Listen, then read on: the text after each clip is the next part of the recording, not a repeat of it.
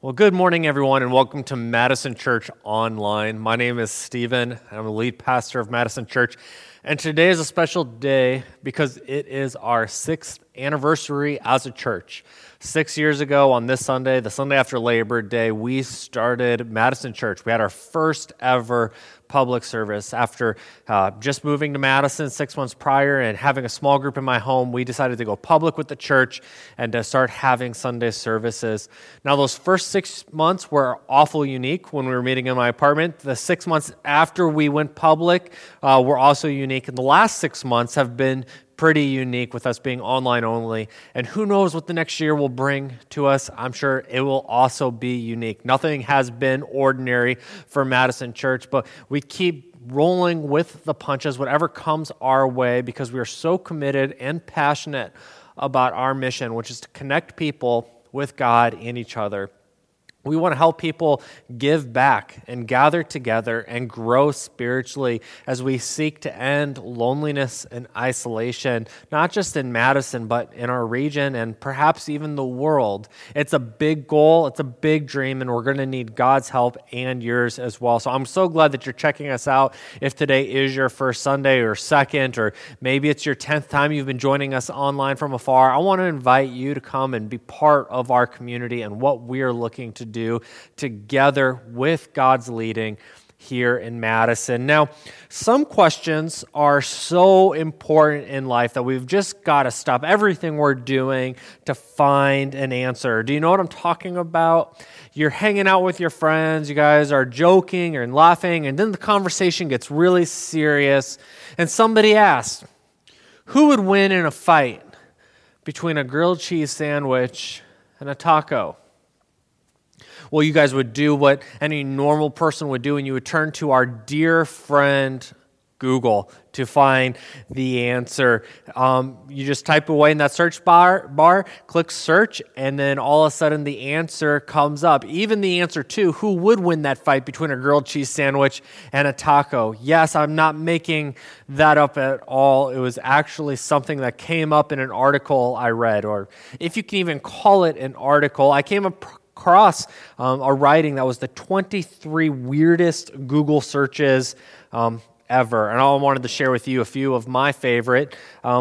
This first one is, where do I get talent? Where do I get talent? That doesn't seem weird. I mean, don't we all Google that?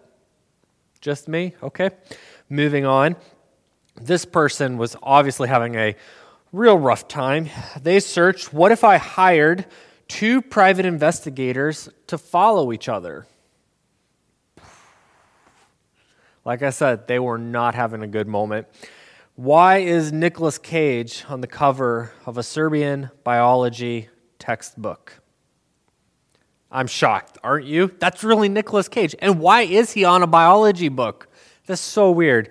And right about now, I know that half of you are getting ready to Google churches near me. We all have questions, and obviously some of them, like the ones I just told you about, are not that important.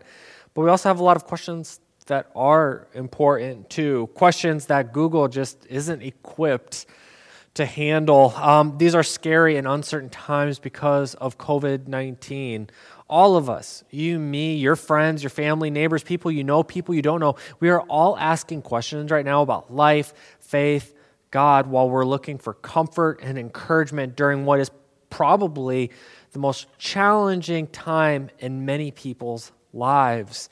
Like I said, COVID-19, the global health crisis, racial tensions and injustices on the forefront of society. We're starting school all virtual. This is stressing parents out. Parents are having to quit jobs so that they can stay at home because it's cheaper than or more affordable than hiring a nanny. We live in very challenging times, and so people are asking really tough questions, things that you can't just type into Google and get an answer that will be satisfying.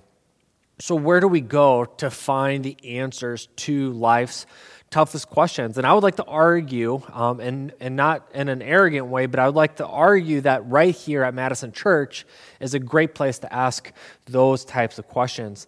And because of that, we're starting a new 7-part series called Making Sense of God. And the reason that it's 7 parts is because we're taking the 7, what we think are the biggest questions that people have about Jesus, God, faith, and the Bible, and we're setting off to try to have a conversation about the possible answers to those really tough questions. The goal of this series, as far as I'm concerned, is just to explore God with each other. And it's important that I state that, and it's important that we come to an agreement that that's the goal of the series. I'm not trying to convince you of anything. I'm not trying to give you easy, canned answers. I'm not trying to make you feel dumb or make me feel smart. A lot of the things that we're talking about are very difficult and they're challenging and there are no easy answers. And oftentimes what we're going to find out in this series is that there are multiple right answers, potentially. None of the questions that we're talking about have easy answers. And if they did have easy answers, we wouldn't be talking about them in a series that we are calling Making Sense of God. And today we're going to begin with maybe one of the biggest questions that people have. And that question is, does life have purpose? Does life have meaning? Does life have a purpose? This is one of the biggest questions that I think most people ask, and I think that every single person in the world has asked it at least once in their life. It's a question that involves a cosmic search. What is the meaning of life? And is there meaning in life? And that's a big question. It's intimidating. And honestly, you could go to Google right now, you could type that in, and a Wikipedia article would show up. I know because that's what I did. I was testing it out. And what you'll get in that Wikipedia article are tons of people's opinions and what different religions believe and different philosophies and even just popular culture, what we think the meaning of life is, just normal people talking. But I want to argue that beyond all of the superficial stuff, that there is a deep meaning behind life. I think that this deep meaning, and once we talk about it and discover what it is, I think it'll impact the decisions you make, like what job should I take? What should I study at school? Where should I go to school? How should I spend my money? How should I parent my children?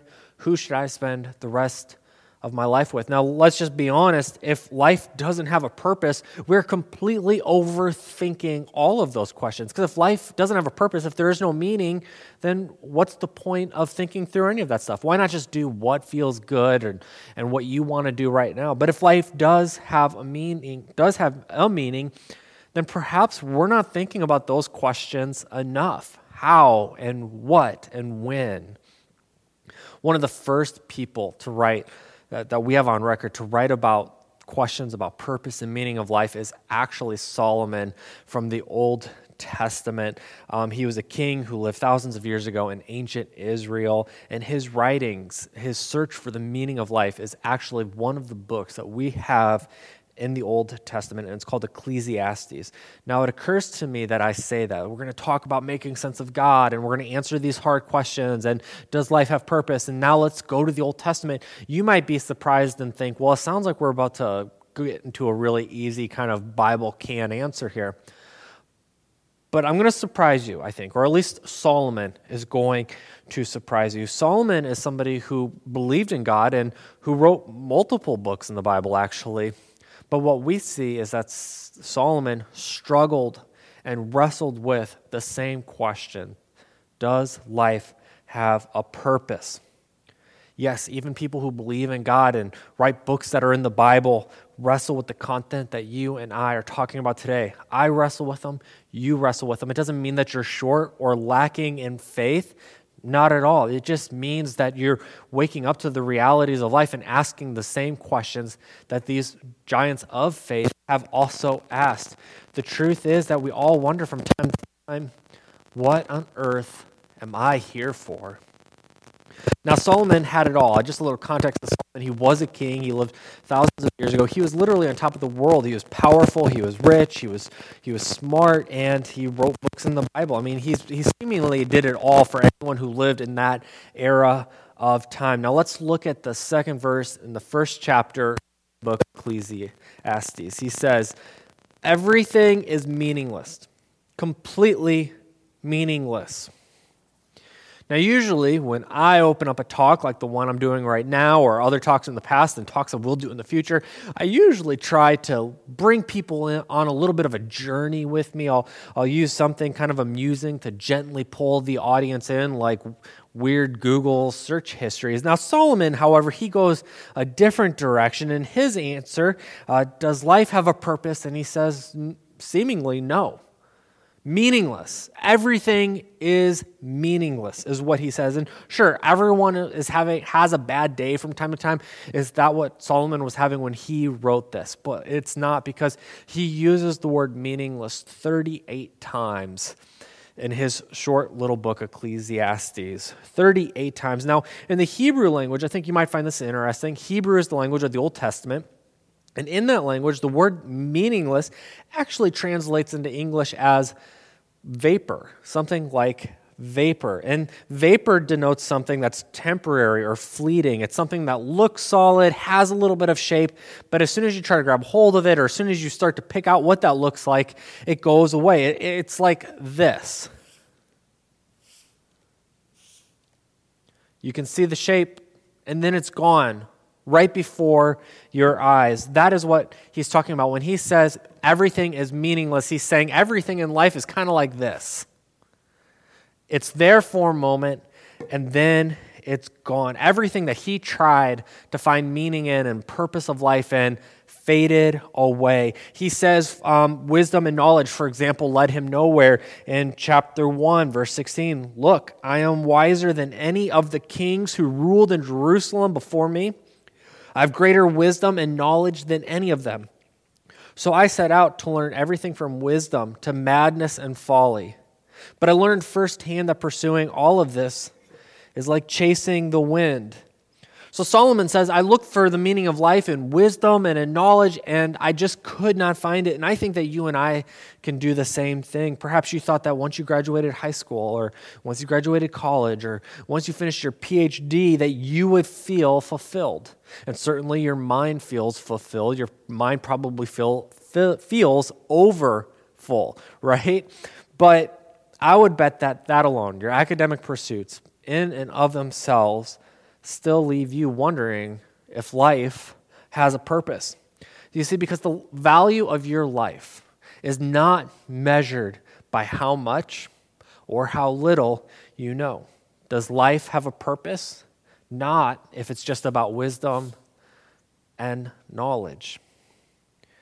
Next, Solomon tries to find meaning of life in accomplishments. He writes, I also tried to find meaning by building huge homes for myself and planting beautiful vineyards. And he goes on and on to talk about the big homes he builds and the vineyards he has and all of the things he has accomplished in his life. And he says, even that is meaningless. He had big houses, he had big yards, he was the king of Israel, he was literally on top of the world, he was who everyone else aspired to be more like in that era. And I know so many people who think that they'll find meaning and purpose in their lives through accomplishment, because I am one of those people. When we're kids, it's Little League trophies and academic ribbons that convince us that we have worth now. We've accomplished something, and so we have worth. And as an adult, it's job titles and it's other professional accomplishments that say that we have value. But anybody who has climbed a corporate ladder or who has thought that once I get this accomplishment and has actually done that knows that accomplishments are not the meaning of life, that they just fade away. The value of your life is not measured by how much or how little you accomplish. Does life have a purpose? Not if it's just about accomplishing something. Now Solomon says, okay, how about wealth? He continues, I collected great sums of silver and gold, the treasure of many kings and provinces. I hired wonderful singers, both men and women, and many beautiful concubines. I had everything. I had everything a man could desire. Yes, wealth too also left him feeling like he had nothing, like there was no meaning or purpose in life. Another search that seems to like maybe this is it. It wasn't accomplishments, it wasn't wisdom, so maybe it's in my wealth. And Solomon says it's just like everything else in life. And I know that people tend to think that once they get a certain amount of money, whether that's in how much income they have over the year or per paycheck, or once they have a certain amount of cash stashed away in a savings account or in an IRA, they're thinking, well, then I'll find peace and I'll have meaning and purpose. And that's just not true. You see, your life isn't measured. The value of your life isn't measured by how much or little you have stashed away in a bank account. Does life have a purpose? Not if it's just about acquiring wealth. It'll fade away. Finally, Solomon thought pleasure. That's what this is. Life is all about eating and drinking and being merry and just living your best life now, YOLO, all of that stuff, right? He was saying that. He writes, anything I wanted, I would take. I denied myself no pleasure. I even found great pleasure in hard work, a reward for all my labors. Solomon says he never went without. He never denied himself. Whatever he felt like doing, he did. And some of us think, well, that sounds like he should have found meaning in life and happiness and he should be good. And yet, Solomon says, I didn't find meaning in pleasure. That it was just like everything else, fleeting and fading away, meaningless. The thing is that pleasure will never, ever be enough. C.S. Lewis describes it this way. He says, we have an ever-increasing craving for an ever-decreasing pleasure. In the end, even pleasure is meaningless. So, does life have a purpose? Well, according to what we're reading in the Bible, no, if life is about pleasure. No, if life is about wealth. No, if life is just about accomplishments. And no, if life is just about knowledge and understanding. I want to make it very clear at this point. Does life have a purpose? I think so. We're going to get to that. But life does not have purpose in the ways that we so often think. We think incorrectly about it. And what we end up doing is we have this giant void in our lives. And we can't quite describe it.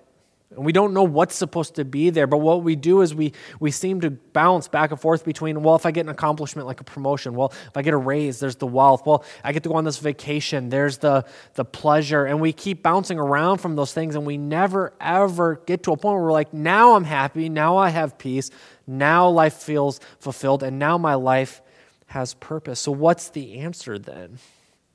Well, let's continue with Solomon, who at the end of his writing says, here is now my final conclusion. Fear God and obey his commands, for this is everyone's duty. God will judge us for everything we do, including every secret thing, whether good or bad. You see, Solomon intends to be quite obvious. He used the word meaningless 38 times in his writing. He says, I tried this and I tried that, and everything was meaningless. But there was one thing that I found meaning in. There was one thing that gave my life purpose, and he says that was the fear of God and obeying his commands. And the word fear here isn't like being scared to death or terrified of God, but rather it's about a deep reverence, a respect for God, to have awe of God. Essentially, Solomon is saying if you want to find meaning, if you want to find purpose in this life, there is no purpose and there is no meaning apart from God. Every single person, you and me, every person that we meet on the streets or our neighbors, co-workers, people we know and people we don't know, they're all created in the image of God, and we are all made to be connected with God.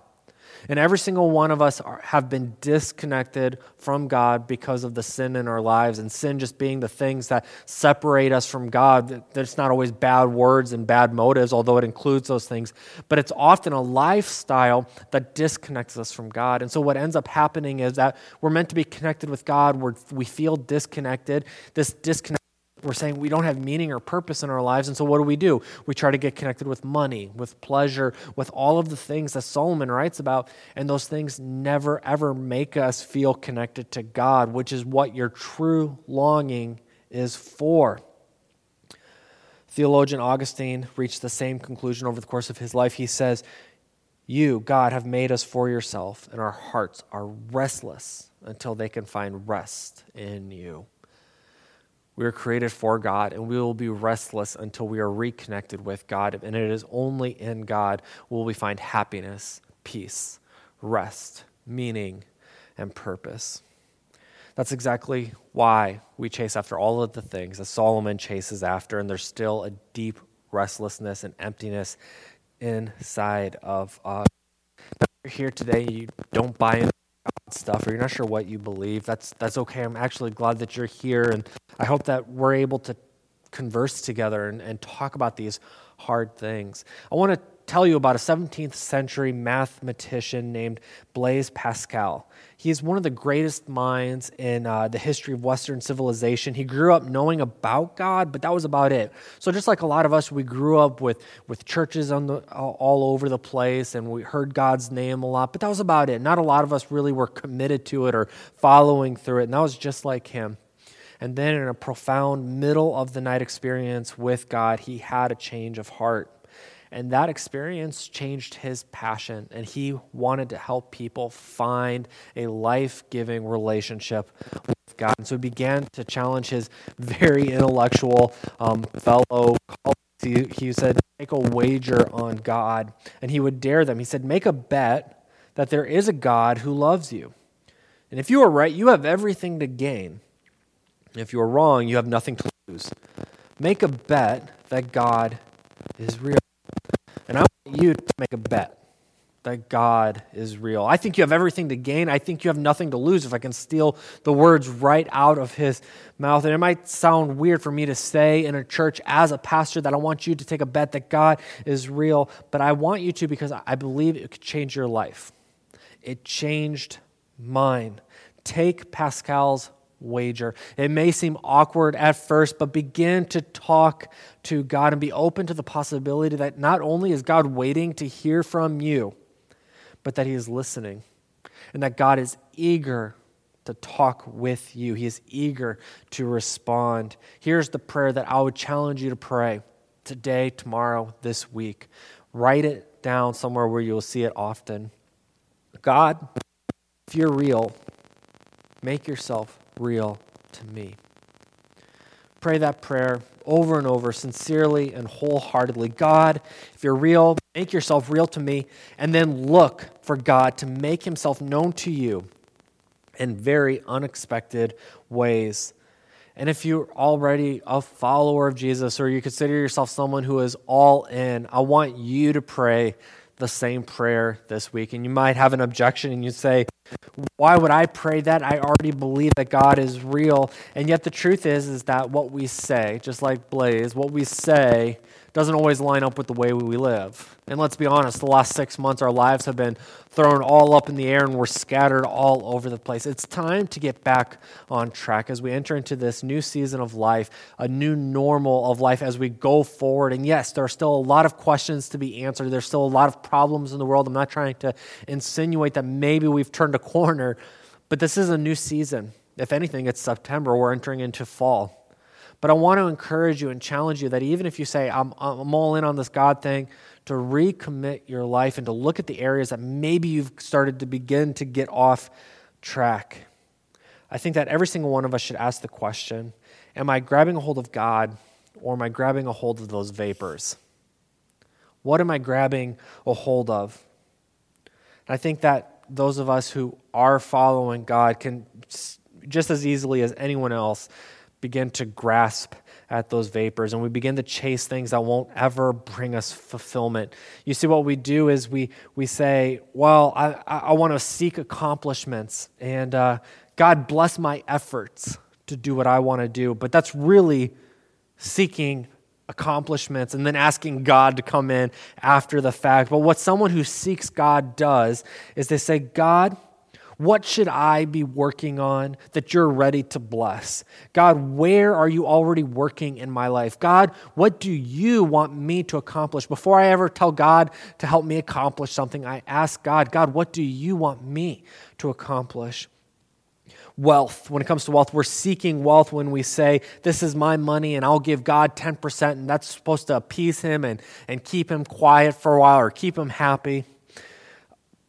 But when we seek God, view wealth, we say, this is God's money and I'm just its manager. God, give me trusted me to take care of this money, no matter how much or how little it is, and I'll thankfully keep whatever God guides me to keep. We seek the world when we seek temporary pleasure that varies day to day. But when we seek God, we find true pleasure, lasting joy. Jesus sees the tendency in us to drift away and to grab things that aren't there, grab vapors. And he talks directly to this in his most famous sermon ever given. He says, here's the bottom line. Do not worry about your life. Do not worry about what you will eat, what you will drink. Don't worry about how to clothe your body. Living is more than merely eating, and the body is more than dressing up. He says, don't grasp at what cannot be grasped. And then he says, seek first the kingdom of God and his righteousness. Then all of these things will be given to you. Well, I always feel like I need to clarify that the things that I'm talking about, wealth and pleasure and accomplishments and wisdom and knowledge, those things aren't bad. In and of themselves, they're not bad. What makes them bad is when we think that we'll find meaning and purpose in them alone. Is that when they take the throne of our lives, that's what makes them bad, because that will lead us astray. It'll be like grasping toward mist. But Jesus says, when I'm the center of your life, when I am the throne, those things will come to you. Jesus isn't trying to deprive you of wealth or wisdom or pleasure. He's saying the way to truly get those things, along with purpose and meaning, is by keeping him at the center of our lives. If each person were to truly live this way, I mean, every person who claims to follow Jesus were to really live this way, can you imagine how different the world today would look? Imagine all of the stuff with the pandemic and health issues. What if we took this seriously, where Jesus was the king of my life in the center, and I was going to run everything through his filter? I wasn't going to do my own agendas or my own opinions, but I was rather going to seek him and love my neighbor and care for my community and put their needs above my own. Imagine all of the stuff that we're seeing with systemic racism and injustice that's being shown so publicly, and that's just the stuff that we see through cell phone videos. And I know that there are 10 and hundreds of times more scenarios where things happen where we don't get those videos, so we don't know that they happen. But what would happen if Jesus is the center of our lives as followers of Jesus? We put aside our politics or our preconceived notions, and we sought out to how can we love people the way that Jesus loves them and tells me to love them. What would this world look like? It would look radically different than what you and I are waking up to every single day. And that's why this is important. When God is the center of our life, it gives us meaning and purpose, and it makes other things come together and work. Let's go back to C.S. Lewis to close. He writes in Mere Christianity, God cannot give us happiness and peace apart from himself, because it is not there. There is no such thing. If you're seeking happiness, if you're seeking peace, if you're seeking rest, if you're seeking purpose, and if you're seeking meaning, then seek God first. Let's pray.